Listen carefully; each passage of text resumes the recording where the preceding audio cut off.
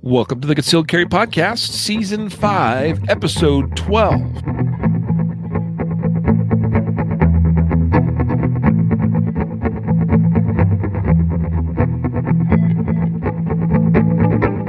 And this is the Concealed Carry Podcast, part of the ConcealedCarry.com network, brought to you by Excess Sights.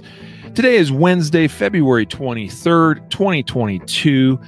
As of the recording of this episode, and I am your host, Riley Bowman, and today I'm also joined by a special guest, and we'll do a more formal introduction here momentarily, but we have with us Mr. Wayne Dobbs. Hello, sir. How you doing? I'm doing great. It's good to be here, Riley. Thank you. I'm glad to have you, and I'm looking forward to an excellent discussion with you today, getting your perspective on real-world skills for concealed carriers. I know it's going to be relevant information for our viewers and listeners here today. But first, today we want to mention a couple of sponsors of this episode.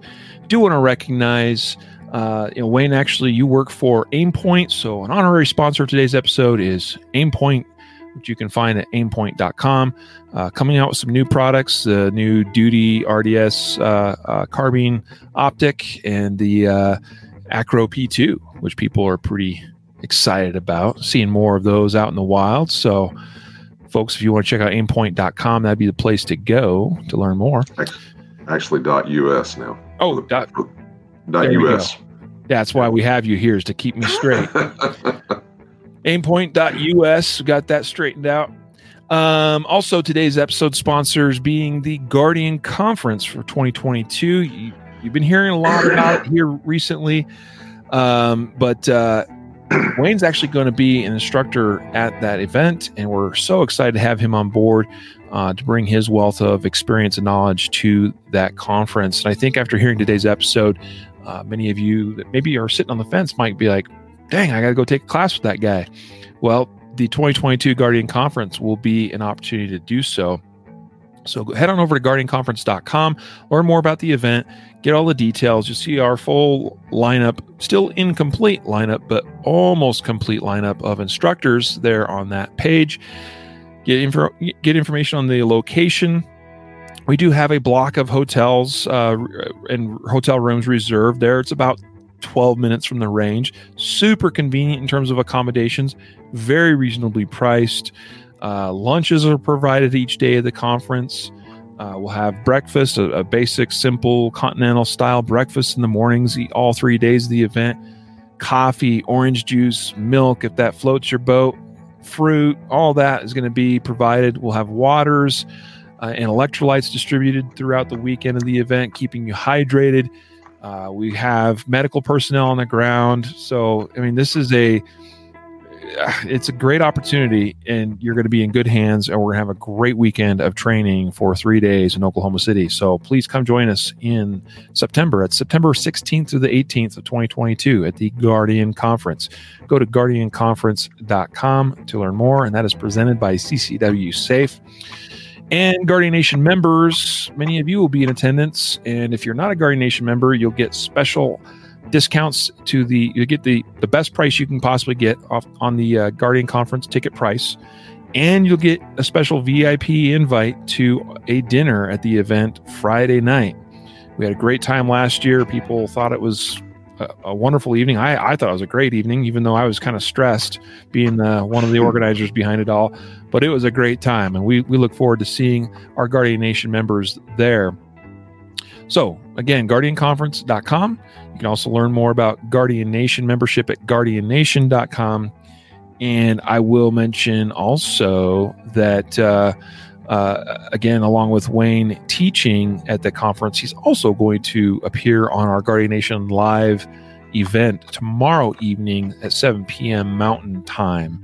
It's 8 p.m. Central and 9 p.m. Eastern. And, well, for you poor Pacific Coast boys and gals, that'd be 6 p.m. your time. So there you go. We'll see you tomorrow evening for the Guardian Nation live webinar.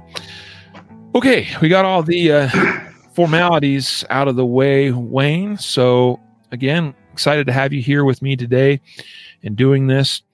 I suspect that there's a number of folks in our audience that don't know who you are, maybe don't know a whole lot about you. we dropped a little bit of a hint there that currently you are a representative with Aimpoint. So we know a little bit about you already, but why don't you tell us a little bit more about your background, how you got to where you are now, and even including your work with Aimpoint and so forth. Sure. Well, I always have to start out that I am a 5th generation native Texan on my mother's side. Regrettably, my father was from Oklahoma, which is excellent. I Texans and Oklahoma folks like to bust on each other, and so I never miss an opportunity to bust on Oklahoma. And I have so many friends there, and Brian Eastridge is my number one target most of the time. But at any rate, and I'm sorry about your grandfather. Yeah, my I talk to them, especially Eastridge and other Oklahoma folks. I always tell them that my favorite NCAA football team is whomever's playing OU this week, and it's kind of funny because my dad and his brothers and sisters, and there were 6 kids. They came up in Oklahoma in the Depression and World War II era, and they all went to Oklahoma State, and it was called Oklahoma A&M then. So I'm a State fan, but not an OU fan at all. But I was born in South Texas in Victoria, where my dad was working for Sun Oil Company down there. That was the family company. My grandfather and my uncles and my dad all worked for Sun Oil Company for careers and retirement. And he was working in Victoria. Was born there and lived there till I was about 9. And he took a transfer in 1966 to Dallas to get in on the ground floor of what Sun Oil Company called electronic data processing, which was quite the new thing in the late 60s. Anyway, he was on the floor of that, and we lived in the Dallas area in Irving, and I grew up and went to high school there. I was in college, and a friend of mine who was a cop invited me to come ride with him one night. And that was perhaps, I didn't realize how significant that would be, but I said, I've got to do this. And so I changed, to my mother's horror, I changed from being from being a pre-med major to saying I was going into law enforcement, and I did. I started with the Richardson Police Department, which is on the north side of Dallas, and started with them in 1978, did 25 years with them. I was obviously in patrol for some time, and then got to be a plank holder in a team. It was a deployment unit, and it was a special problems unit. All we did was work on specific people or specific problems, and it was mostly plainclothes, all unmarked. And so I've gotten to see quite a few crimes take place. Had a very successful career there, or several years there, and then went into investigations where I worked in an intelligence and a narcotics unit. Spent time on an FBI organized crime task force in Dallas for several years. And all this time, I was really interested in firearms. I was a big shooter. I grew up shooting and hunting, and got really, really serious about especially pistol competence. I had many, many, many dangerous and armed confrontations throughout that career, especially in the narcotics side of things. And toward the end of the career, I was running my department's firearms training. I was also teaching independently. I was paying for tens of thousands of dollars worth of training on my own. And when I retired after 25 years, I had a solid background in training, both receiving it and delivering it, developing it. I had quite a few successful students that had come through, still run across them from time to time. And so I retired, and I spent 2 years in Iraq on a State Department police training contract, where I ran a firearms training program, transition program for former Saddam era officers, ostensibly teaching them democratic policing concepts, which is probably one of the more tragic and hilarious jokes that's ever been pushed off on people. I was in the firearms and tactics side, so I wasn't tremendously frustrated, but still had a lot of experiences with that. I have seen literally astonishingly incompetent firearms use there. One time I had a group operational for 10 days, 100 of them. We were taking a group to Samara to run on insurgent positions. And during that 10 days, I witnessed 33 negligent discharges. Yeah. So, ouch. Yeah, I've gotten to see an awful lot in the firearms world, from unbelievably incompetent and just horrifyingly dangerous, all the way to extremely competent. Had a great time there. Learned a lot. It was one of those places where when you had a success, you were just ecstatic. A small success, and you just stop and jump up and down that somebody finally got it. After that, I came back. I worked 2 more years stateside for the State Department in their Worldwide Protective Services program, which was a close protection detail selection and training program. Subsequent to that, I worked for Colt for several years as an armorer instructor in their law enforcement training division. Had a great time traveling the country teaching M4 and 1911 armorer courses to law enforcement agencies. And while I was doing that, I was also pro staffing for Aimpoint, did product demonstrations, working trade shows like SHOT or TTPOA, et cetera. And in 2018, in January of 18, I went full-time with Aimpoint as one of their law enforcement sales managers. We call it professional sales now. And I have worked in that since then, and I manage the Western United States law enforcement territory. Live in the Dallas area, in Collin County up north, ostensibly where common sense returns after you leave Dallas. And it's like every big city in America. It doesn't matter where it is; they're all the same. You got the big city where you just shake your head at what people are doing, and then you have the outer lying regions where the regular folks live. Yeah. But that's essentially what I've done. I've had a great career. I've learned a ton. I've got to do so much in the training and operational world, and had a lot of success at delivering that training in students that did the same thing. That's excellent. That's awesome. It's always fascinating to me that, you're not necessarily alone in this, but there's a number of just neat individuals that, by and large, probably were their life started out doing very ordinary things, just being a cop in some Texas town or whatever, and by the time it's all said and done, if there was a book written on your life, like it's just interesting to hear you talk about how you did work for the State Department and went overseas and all of that. Like that's really cool. Yeah, it was this probably, looking at that Iraq time, that 25 months, that's probably the best time I ever had working, even though at the time you're like, I've got to be crazy doing this. There was 500 of us on the contingent contract. We had 17 people killed the 2 years I was there, probably 60 or 80 wounded.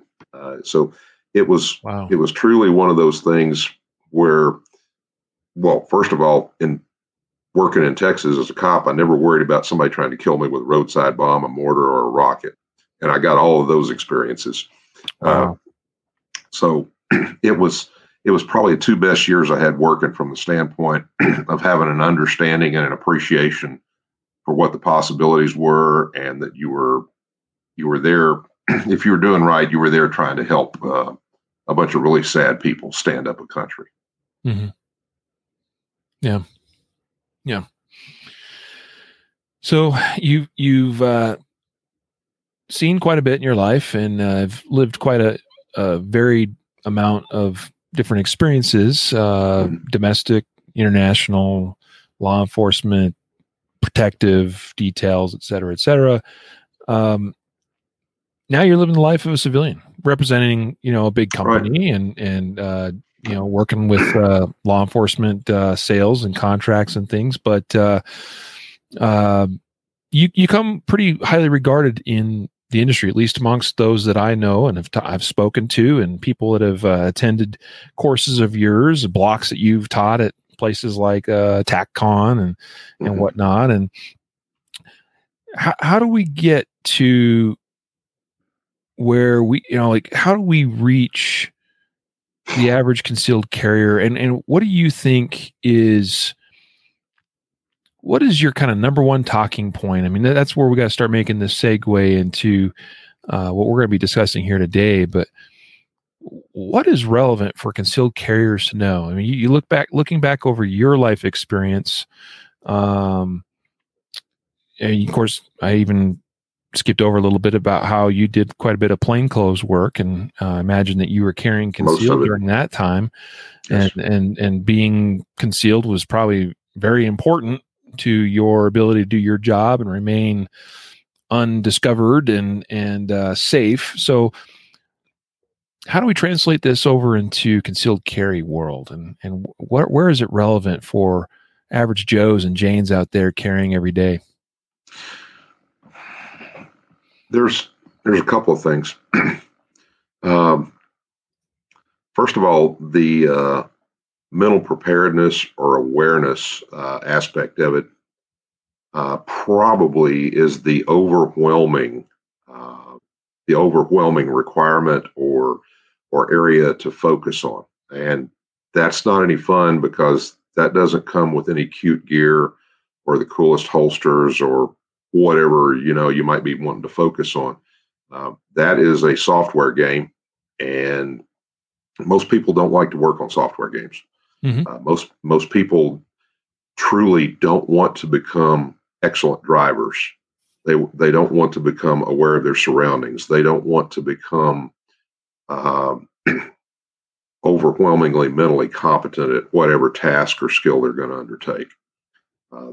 They like the fun. Like it's like I saw an example of it a couple of months ago when I was on a trip. I was in Phoenix, sitting in a hotel restaurant by a golf course, and I was watching people driving golf balls. And I have nothing to do with golf. I just have never been interested in golf, but it was interesting to watch all these people hacking away at golf balls. And I was like, they were really awful. I mean, really, really comically, almost tear-ridden awful. Sure. And I was just sitting there watching, and I thought, that's one of the more popular things that Americans do for sport or recreation. And those people are all really bad, or most of them are. There was a couple of good ones.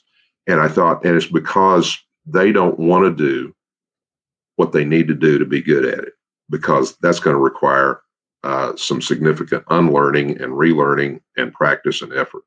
And most people in America, especially, we're probably the worst about it, is we want to buy attractiveness. We want to buy competence. We want to buy cool. We want to buy whatever. And that's not how it works. So that's probably the most important aspect of it, is the awareness and the mental competence. The other thing, and it's part of the mental competence, is to have a realization and understanding that violent crime or a threat to you or your family or your home is very much a real thing. And it's not as infrequent as a lot of people want to think it is. I enjoy Tom Gibbons is a peer and a mentor and a friend. And, he delves into some Bureau of Justice statistics information that would seem to indicate that instead of it being a 1 in 1,000 chance or something like that, that over the long haul, our chances of a violent crime encounter, and I'm not talking about the police, I'm just talking about citizens, seems to hover somewhere between 1 in 30 and 1 in 50. And those are pretty prevalent statistics. So much so that if you told me there's a 1 in 30 chance that this next airliner you're going to get on is going to drill a hole in the ground, I'm not going to get on it. Right. So there's that realization. People will be all wrapped around the axle about seatbelts and airbags or fire extinguishers in schools and fire drills. But the fact is that the prevalence of criminal victimization, I think, is pretty significant. If you, the thing, and I know you've heard this, as you run across a concealed carrier says, well, I'm going to carry my gun today because I'm going to have to go to X location and it might be bad. I'm like, well, first of all, if you think you need a gun to go somewhere, you probably shouldn't be going there. And the other thing is, why are you carrying the gun sometimes and not carrying the gun other times? Yeah. When they start talking about that, I say, here's what I want you to do. Then for the next week, I want you to drive and don't wear your seatbelt. And they're like, well, no, I won't do that. I'm like, why not? And they say, well, I might have a crash. I said, right. And that's why you carry your gun all the time too. It's just like a seatbelt or a fire extinguisher. So that's kind of where it is the mental aspects of it and the commitment and the realization that problem is out there and can come to you. And it doesn't matter where you live. I haven't run across too many places to where there's a wall around a town with guards letting people in and out. So if someone can drive into your town, then they can come to victimize you. And nice neighborhoods are great places to work, for those guys. Yeah. So, yeah. I don't know how much you know about this podcast necessarily, but since almost the very beginning, we have covered and we dedicate whole episodes to it once per month now. It used to be a little bit of a different schedule going back a few years, but once a month we dedicate a whole episode to just covering citizen-based defensive encounters or DGUs or whatever you want to call them. We have our own term for our company called Justified Saves, because we look at it as justified use of deadly force that saves life. Right. And we've been doing that for years now. And I'll tell you, the eye-opening thing that has happened for me as podcast host and combing through now over the years, thousands of these stories, news stories and YouTube videos and whatever, is you realize, wow, violent crime, unfortunately, happens to all sorts of people in all sorts of places at all sorts of times of day. Right. There's obviously areas and times and things that are more prevalent than others. There's some trends that way for sure, but you're exactly right that today I think, well, I'm just going to go down to the grocery store, or I got to stop at the convenience store and fill up my gas tank or whatever it is. And that might be the day in my relatively safe perceived, neighborhood, that I need my gun or some other tool or some other thing to extract myself out of a scary situation. Gas stations are really, really good spots for that to happen. I don't know if it's still that way around here, but another place that I just flat wouldn't go, and people kind of raise their eyebrows, self-service car washes, especially in the evening and nighttime. That was carjacking central in so much of this area, especially. You see a lot of them that were on fringe neighborhoods or on the fringes of areas that were pretty high crime, and some guy would be washing his car at 1 o'clock in the morning and be shocked because some bad guys showed up and hijacked his car from him. Yeah. So self-serve car wash is bad. Absolutely. Any kind of parking lot, any kind of transitional area, all of those have possibilities. Yeah. Yeah. And I'll just give you an example. You talk about convenience stores. When I was in police work, patrol, or in that deployment unit, if we didn't have anything specific to do, I'd sit and watch a gas station or 7-Eleven. I'd sit off 100 yards with binoculars and watch that, because Tom Gibbons and I have both, I heard him do it, and I'd said it for years before I heard him say it. It's like an African watering hole. Everybody's going to stop by. And and so, and what I would sit up on those and knock off license plates or see if I recognize people or people acting sketchy. It was very, very, very productive. Yeah. Yeah, for sure. We have an interesting question. You're kind of talking about this mental attitude, this mindset, wherever you want to describe it as. And Christy here on YouTube asks, how do you think instinct plays into things? She goes on to say, listening to it, so many of us are taught that our instinct is irrational and dramatic, and we learn to ignore it.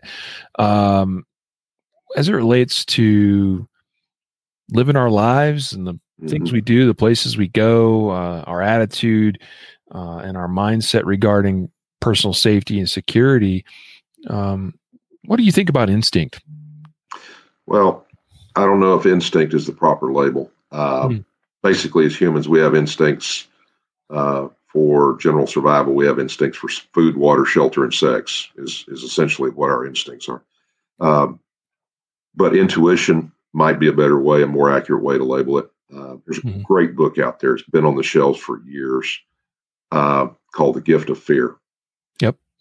Gavin de Becker. And Mr. de Becker is pretty anti-firearms and things like that.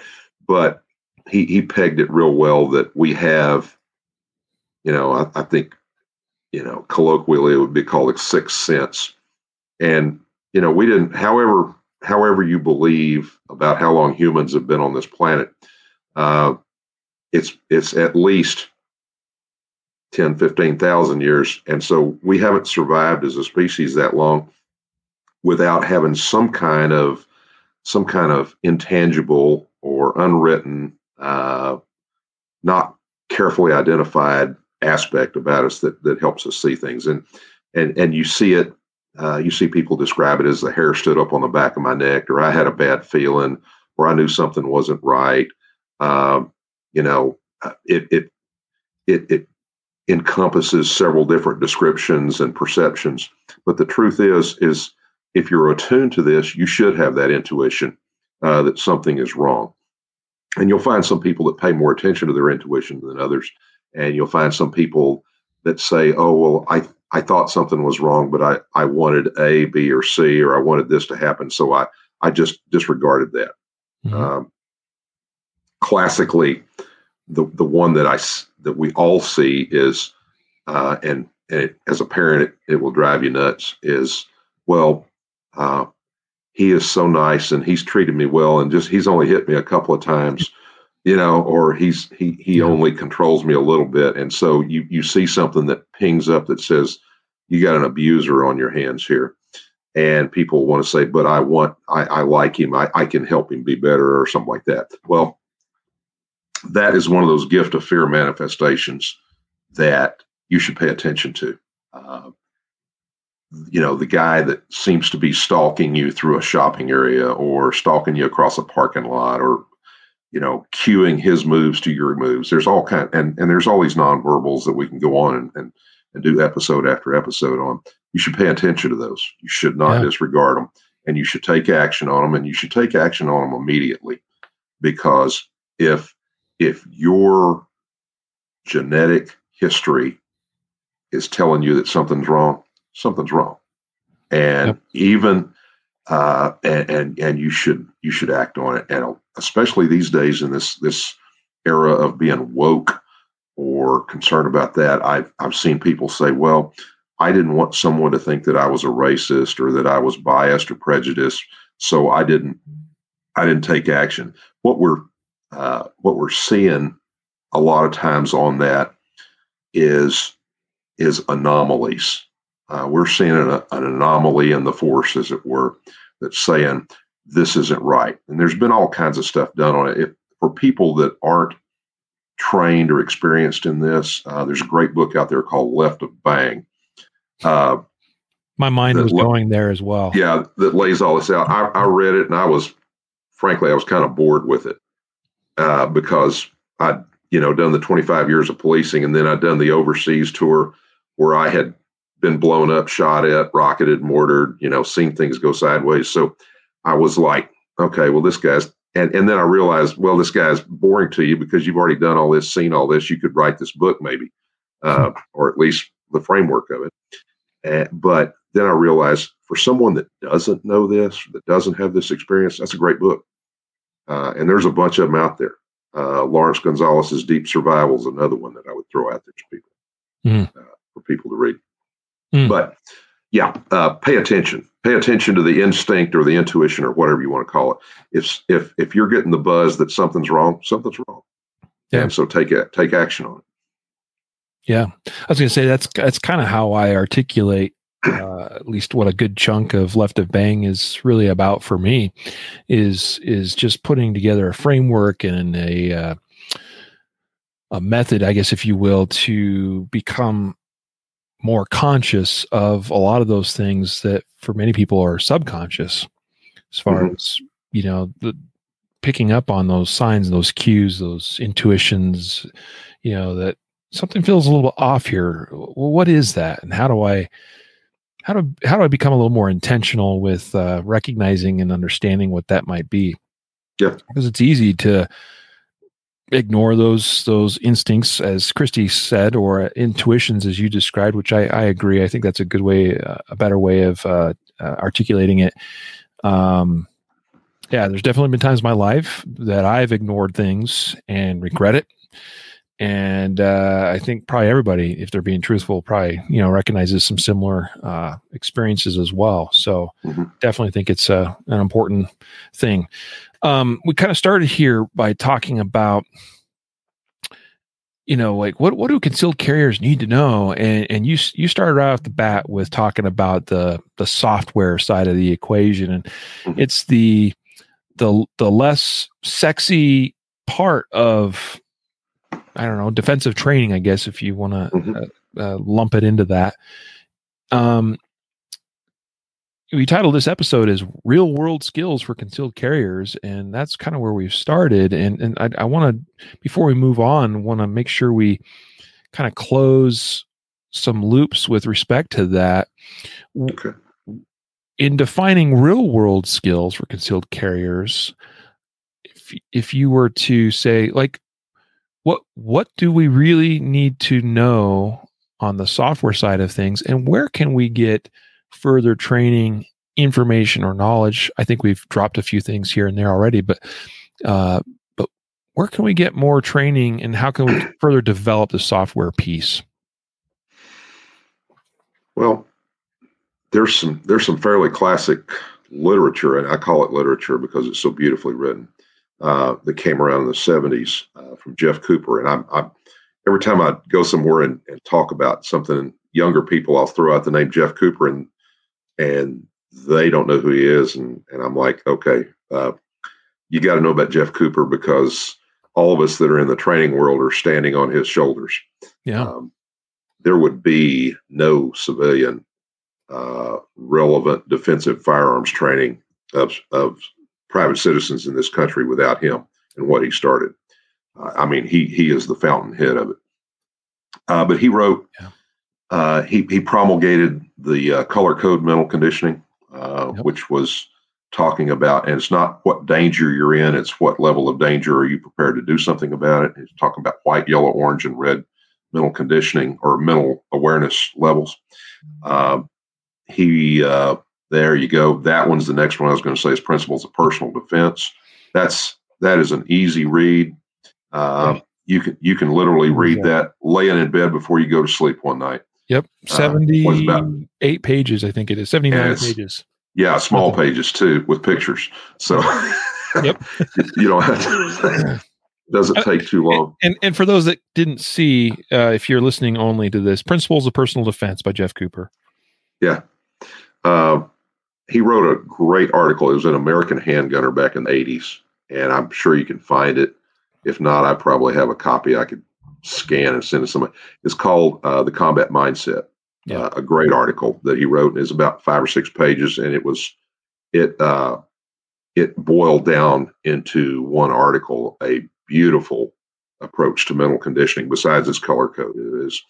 It was in typical Jeff Cooper style. It was beautifully written. He almost has a Hemingway style about him, very sparse, very clean and concise, but very articulate. So I'm a fan of that. Beyond that, unfortunately, I don't know if you ever heard of Mark Twight, Extreme Alpinism Climber. Yes, I have. He was talking. Mm-hmm. Yeah, great book. Mm-hmm.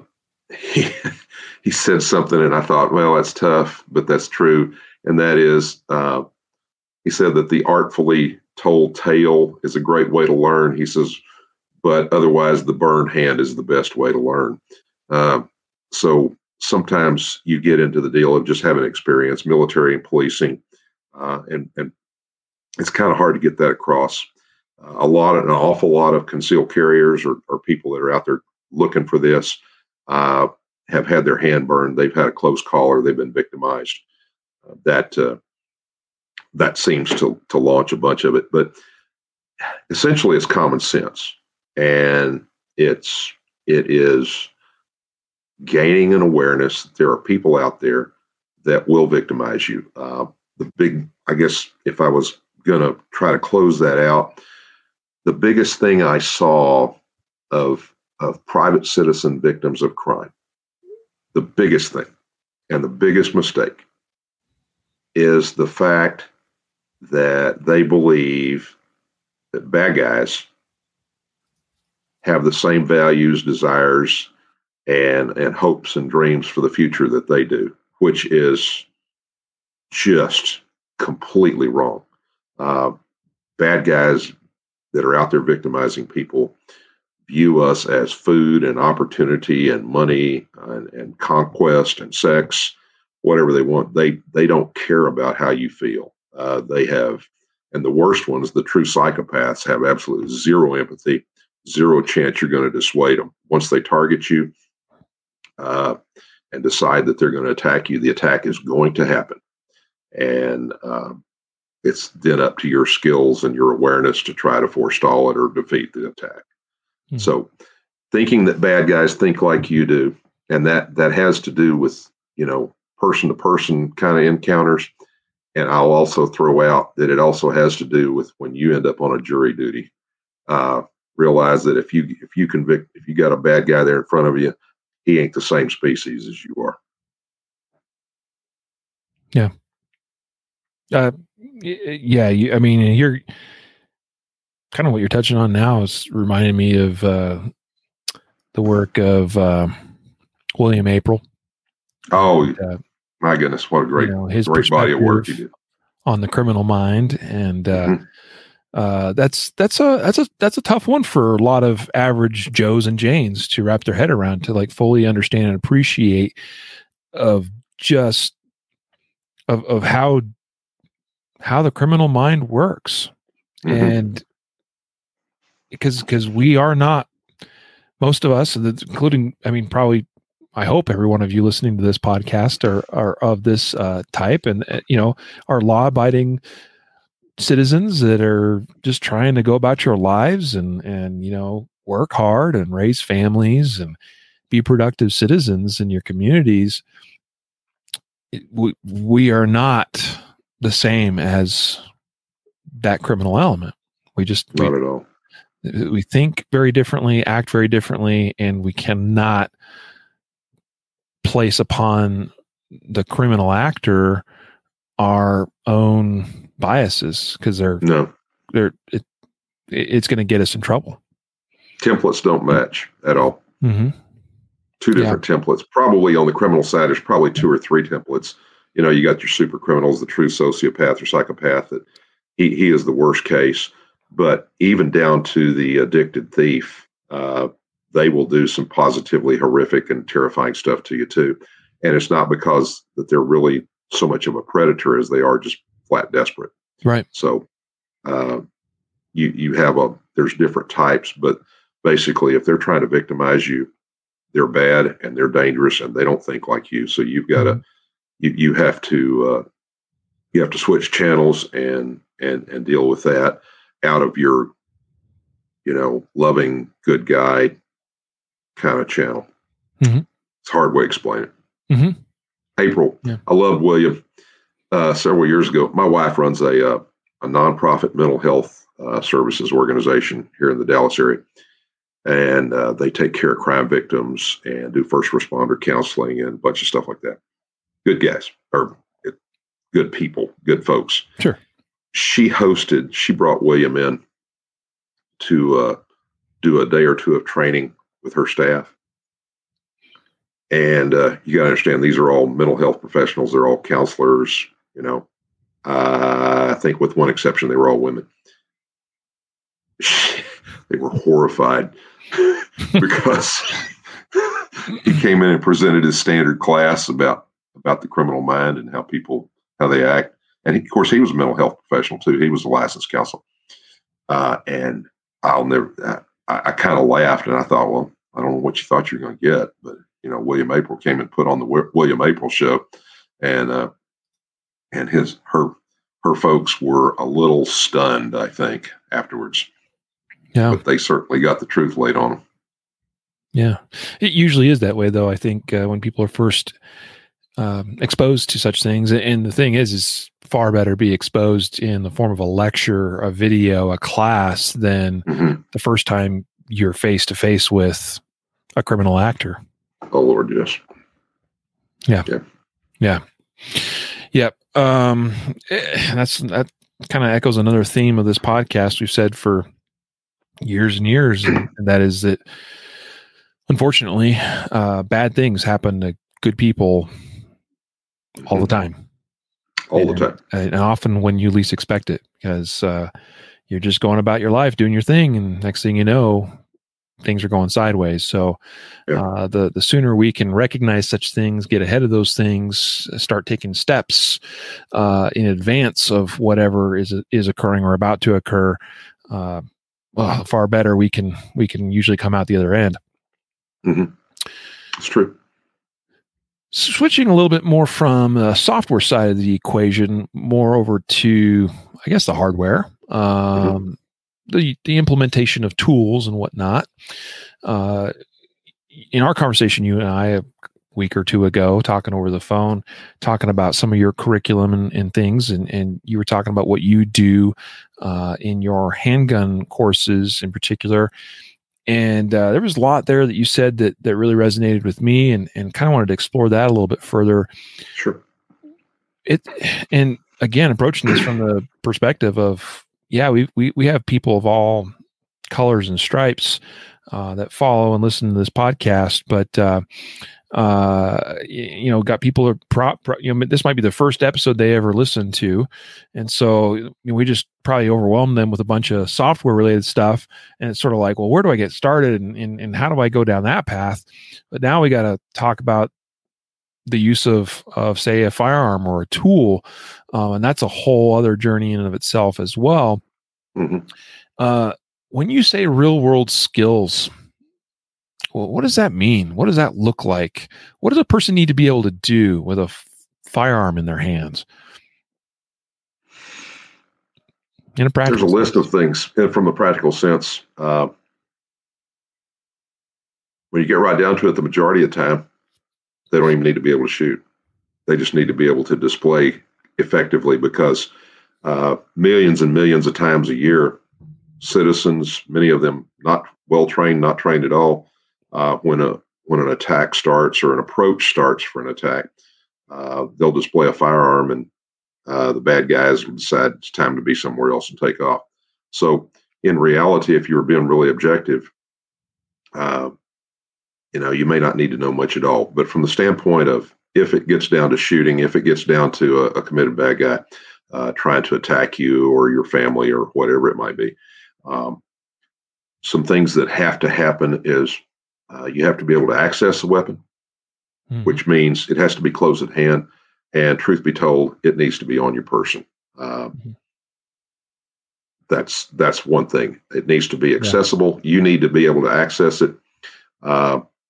Other things, other aspects of it, you need to be able to grip the gun consistently, properly, and it needs to be a gun that more or less matches up with your physique and your physical abilities. Because if it is a quality firearm that you properly grip, what I found is that proper grips, properly taught, properly executed, solve about 90-95% of the aiming problem. If you have the gun gripped right at typical encounter distances, when you orient the gun on a suspect to shoot, the gun gets aimed. That's not everything, and that's not everybody, but what I notice over and over and over and over again, having taught for years, taught law enforcement people, private citizens, if they take a pistol that they can grip right, that fits up with them, and they grip it and extend it correctly, it lines up with the target. People selling sights and optics like I do maybe don't want to hear that, but the truth is, virtually all of these encounters are 3 to 20 feet in distance. So you don't have a really, from a technical shooting standpoint, you don't have a difficult shooting problem. Mm-hmm. So grip is one, accessibility is the other one. And part of that accessibility is your ability to quickly access the pistol when you need it. Grip helps you aim it, and then confirmation that you do have the gun properly aligned with the threat. That's done with sights typically. And then the ability to trigger the gun or press the shot or shots without disturbing the alignment of the gun. That's the difficult part for most folks in any kind of encounter. And when I say most folks, I am including 99% of the police. Horrible shooting performances these days. So the ability to keep the gun aligned with the threat while you deliver the shots that are needed to solve the threat. And solving the threat means either disabling it or the threat decides they don't want to be around to get shot at anymore, which is probably describes the majority of defense shootings deals. Is maybe you don't hit them well, or you do hit them well, whatever, and they'll turn and run away, which is, man, that's a big win when that happens. Then the last thing would be the ability to do what I call follow through or recovery from shot to shot. And that is a lot more involved than a lot of people teach it, because follow through and recovery means that you recover an aligned weapon. You get a trigger set up again, and something that's hard to get across to a lot of people, especially if they're in the speed shooting world, is you got to assess, do I need to shoot more? It's not one of these deals of saying you automatically shoot 2 or 5 or 3 or 4 or whatever. It's a matter of you have to assess from shot to shot to shot whether you should be shooting.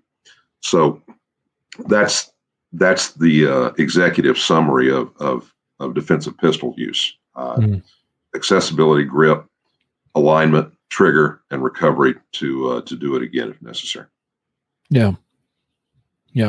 I was just thinking to what you were saying with respect to grip and how, when done properly, we pretty much take care of the bulk of the aiming problem. Right. And we sometimes see conversations take place. At least I see them online. People talk about, to your point, you were talking about working for Aimpoint, and you sell red dots. Aimpoint's known for red dots, like pretty much the birth of the red dot was Aimpoint, right? So we did the first one years ago. And so I sometimes see conversations where it's like, well, why do I even need a red dot on my gun? Because I'm just going to point and shoot. And it's like, well, to what you just said, that probably does take care of a lot of situations. But what I see it as is we grip properly, we get most of the work done that way, and the next piece is just they offer us greater levels of accountability and also insurance that we can get the job done. And that's important not to overlook, and especially in a world that's rife with finger pointing and liabilities. It's important we get the job done in a manner that doesn't put anybody else at risk, and also ensures we take care of the job at hand. And speaking to that piece, just in the last weeks, there's been instances where citizens have fired shots that have missed their intended targets and have killed innocent bystanders. So, we can grip properly and point and shoot, but you broke it all down beautifully. We grip, we align, we press the trigger without disturbing that alignment. We recover the gun for more shots if needed. We make decisions and assess the situation appropriately. That's a fair summary. How is that presented in the context of, what does that look like in a class? So just as a preview of your block of instruction that you'll present at our conference later this year, can you give us a sense for what what will a student walk away from that hopefully able to achieve skill wise or standard, or, I guess what's an expectation of performance? Okay.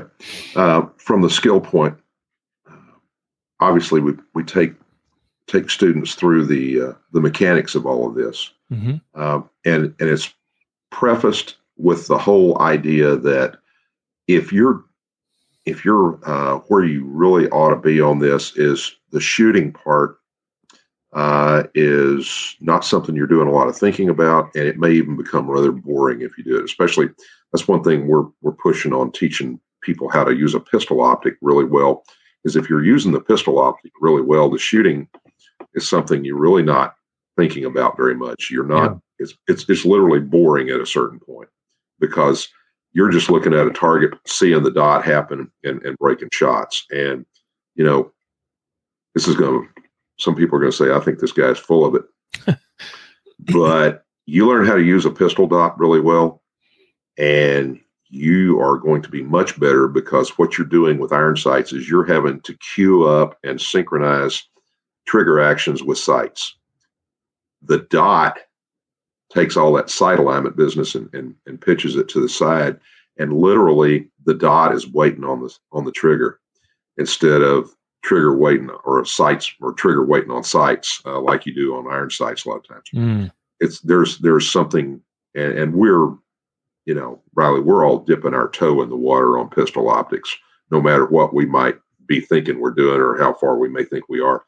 We're all collectively at the pond's edge, on the dot sight on pistol, and that's going to be the thing. I don't see that going away. I think that's going to be. I think for people that are well trained, and as the hardware develops over the next several years, I think we will be taking a leap in pistol competence for people that were already competent. If they were incompetent, they will remain incompetent. I mean, you're not going to buy the dot sight and become competent.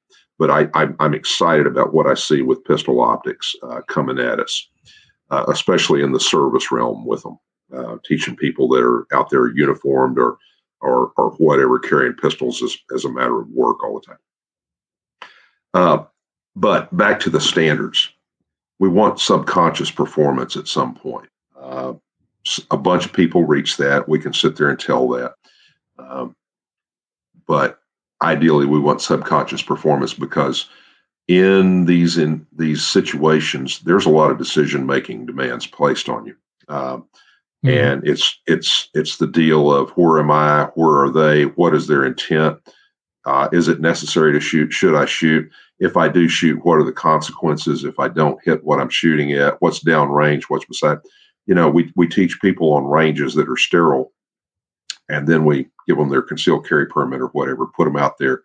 And I always tell them, I said, here's what I want you to do for the next 6 weeks, 4 or 5 times a day, wherever you are. I want you to look around and imagine that you get into a defensive encounter there, and tell me, and I want you to look at the problems that you have right out there in front of you with regard to bystanders and downrange hazards, downrange people that don't need to be shot. That's always an eye opener. I still do that.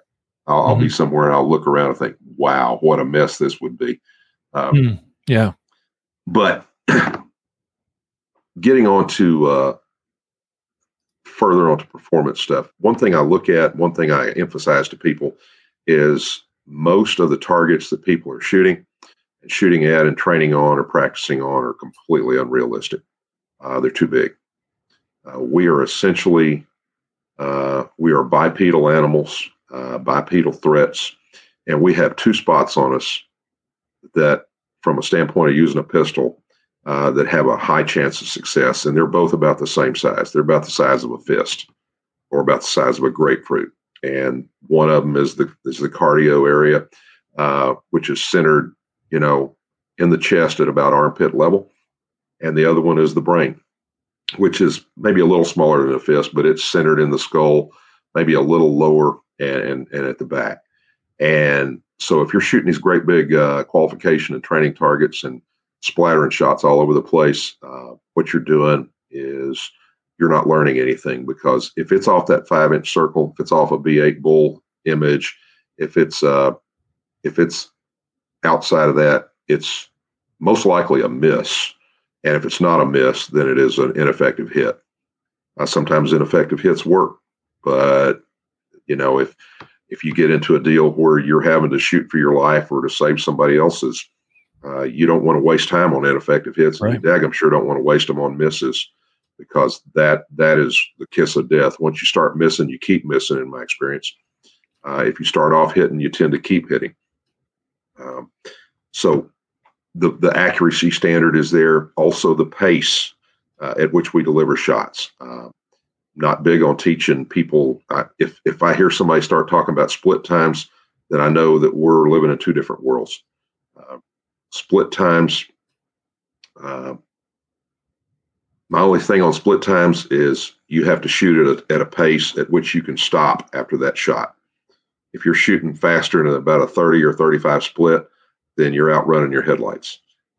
And in reality, when you start engaging bad guys, if you say, well, I've always trained to fire 5 shots with 20 splits, and so that's what I'll do on there. No, you won't. You'll fire those 5 shots, but what people don't understand is that when you start shooting at somebody, they don't stay there at the spot they were when you started. They move around. They either run or move laterally or move towards you, but they change their location. So if you sit there and try to shoot a cluster of shots off one sight picture or one side alignment, you're going to shoot a bunch of misses.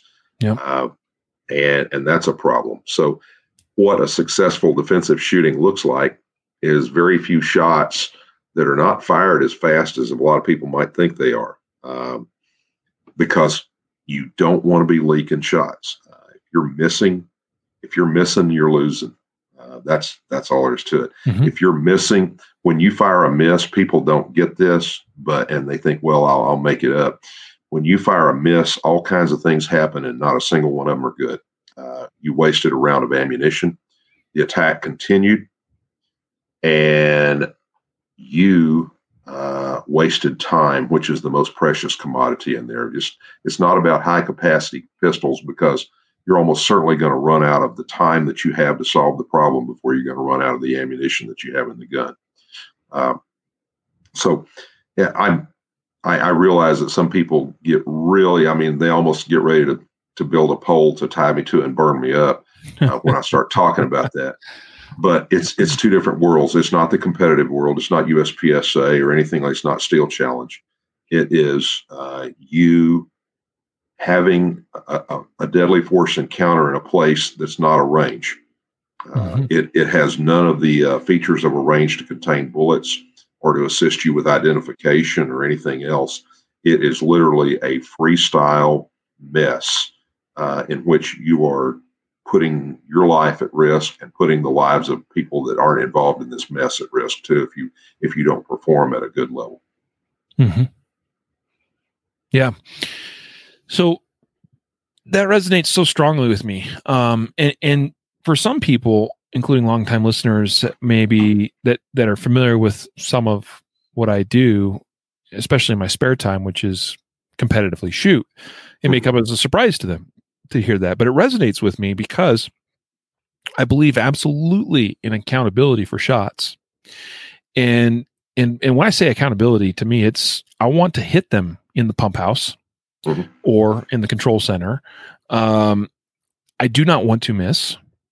Some of the reasons why I do what I do and train in some sports that push me at a very high rate of speed is because I recognized on the back end of that, it has provided me the ability to process visual information relative to a sight picture at a level where everything else becomes easier. And I just released a new target that we use in my classes that I teach.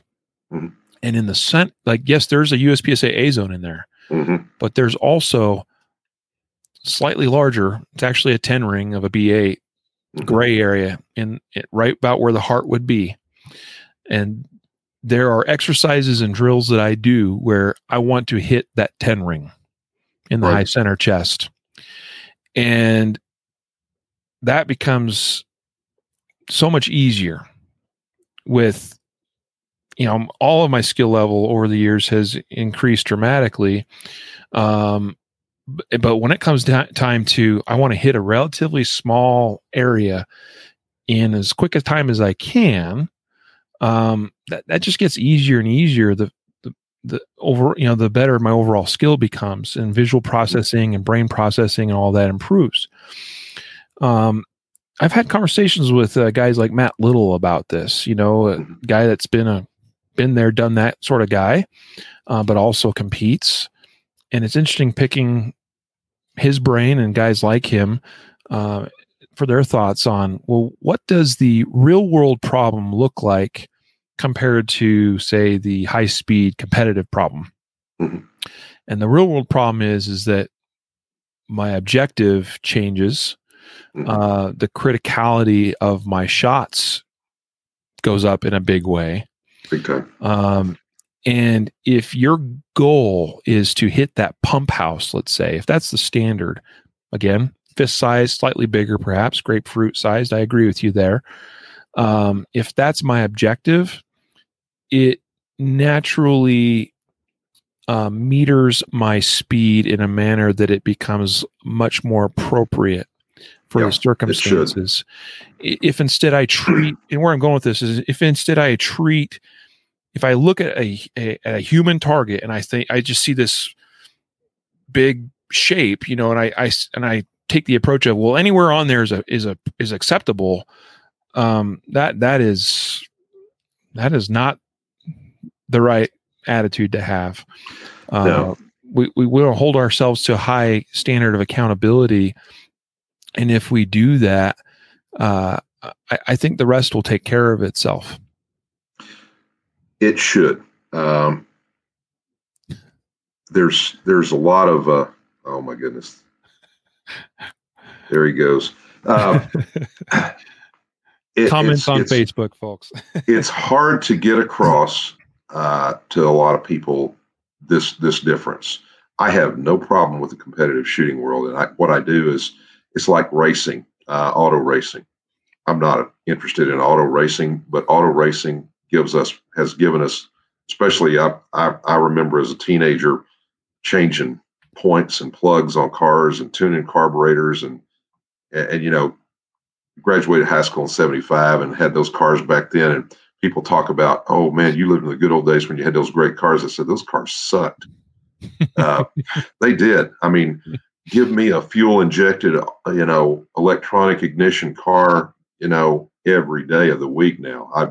I mean, I can't remember the last time I got in a car in modern times that started it and it didn't start, but that was a once a month thing when I was a kid growing up.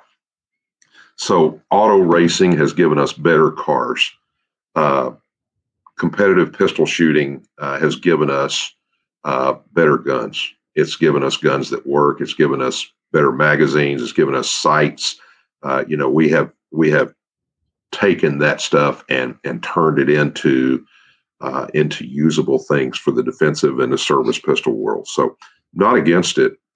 But driving in the Daytona 500 has absolutely zero reference or zero applicability to me going out and driving in Collin County right now, especially since there's ice on all the bridges right now. Okay.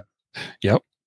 You have to understand what the context is you're working in so that you have proper equipment and attitude and executions to dealing with problems in that context and that situation. Yeah. And I'm with you there because I've got snow and ice on the ground here in Denver. So, yeah, going fast is the wrong solution, as people on I-25 found out today and caused a pile. Oh, that place, I don't know what it is about the I-25. That seems to be worse than any place in the whole Western U.S. I remember trying to get from Colorado Springs to Denver one time, and it snowed the first week of May. This was a couple of years ago. And I was like, holy smokes, what a nightmare. 25 was closed. I had to get off. There's some north-south state highway to the east that goes up. And I drove that. And that was scary enough. Highway 85. Yeah, I think that was it. But I'm like, there's idiots everywhere. And I thought Colorado people knew how to drive on this stuff. They don't. See, it's not the natives you have to worry about. It's the problem is we have so many transplants. A lot of Texans. A lot of Texans. They don't know how to do it either. I don't understand because it's less free here than the great state of Texas. Anyway, they come up there to ski and hunt, I guess. I don't know. This has been a great discussion, Wayne. I appreciate your time. I recognize there's some threads here that have been developed that I think will provide some great fodder for us to go deeper on and discuss at greater length tomorrow evening in our Guardian Nation Live webinar event. And so I look forward to that as well. Me too. But we are coming to, it's been actually just over an hour, and I want to be respectful of your time. And of course, we do try to keep these episodes digestible in length. Right. So I'd like to just kind of throw it back to you for a minute and just see what would be some final parting thoughts, ideas, concepts, whatever. If there's something we feel like that we didn't hit on today, maybe we should have, or some context that's important, relevant to our discussion today. But what would you leave our fine listeners and viewers with as we part ways today? We didn't dig into it very much, but I'll just throw it out as a highlight, maybe a come on for tomorrow. I have a collection of drills and little short courses of fire, and they're out there in the commonly available sites and locations. But I like to spend a lot of time when I'm teaching, and in fact, when we're at the conference in September, we will focus a lot on a bunch of drills and courses of fire that are done at the really realistic distances, certainly inside of 10 yards. They will not be high round count, but they will be they'll be 100% accountability drills. People have seen some of them. There's nothing really mysterious about any of them, but I get, especially in these days of ammo costing a fortune and availability being a problem, you get a lot of value out of them, and it can help you to understand how you develop this high accountability, deliberate shooting skill at accuracy standards that make you very defensible, make you very successful in actual encounters. So that's kind of what I like to focus on when I'm teaching people, is teach you how to do something that will work if you need to use that firearm to defend yourself. Speaking of which, since you opened the door on that one a little bit here, I believe it's you and Daryl Bolke that are credited for the super test. Is that right? Right. Yeah. Which I think is an awesome drill, because if we take the classic test or 10-10-10, and there's some groups of folks out there like to shoot that a bunch. Oh yeah. See it all over Facebook. that gets boring after a while. I'll be honest. I think the super test is a great next step up from that. Introducing some shots, obviously from 15, 10, and 5 yards. You get a little bit more hyper accuracy focus, and you get up closer where speed starts becoming a little bit more relevant. Right. And I think that's a fantastic drill. It's a great drill. It'll crush your soul. Yeah. I give proper credit. Ken Hackathorn, and or Larry Vickers both kind of brought the test forth, and then Ken came up with half test at 5 yards. And Daryl and I were sitting there looking at it, and I said, let's make it a super test. And so it's almost like, I don't know, what some kind of come on. We said, let's do the 15 yard and work that out. And then we, of course, had to have the advanced super test where the gun was concealed and holstered to crush your soul even further, if you don't know how to draw. But frankly, it is a great drill. I'm careful with it because I start looking at things and say, what are we doing here? What are we teaching people to do? And I want to be careful that people understand it's a range shooting drill, not a tactical drill so much, because I don't want to teach anybody that you draw your gun and shoot 10 rounds every time. And that's the downside of some of those tests like that, is they encourage, or they're teaching people to do that. I'm aware of 2 departments around here in Dallas that everything on their qualification course is 5-round strings. And one of the guys from one of the departments in their firearms training unit was talking about, yeah, everybody always shoots 5 rounds. We don't know why. I said, are you kidding me? Have you read your qual course? I said, you're teaching people that don't like to shoot, don't want to shoot, but have to carry guns, that if you draw the gun and shoot, you shoot 5. So you're teaching them to shoot 5, no, whatever is required. And so that's why I'm careful about some of that stuff.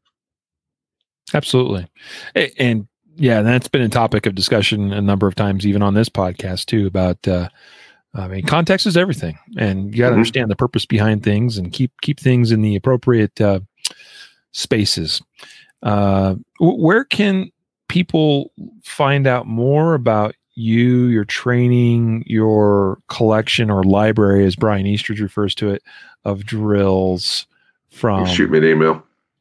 Cool. Shoot me an email. I'll be glad to talk to them. Or it's just wayne.dobbs@yahoo as the email I use constantly.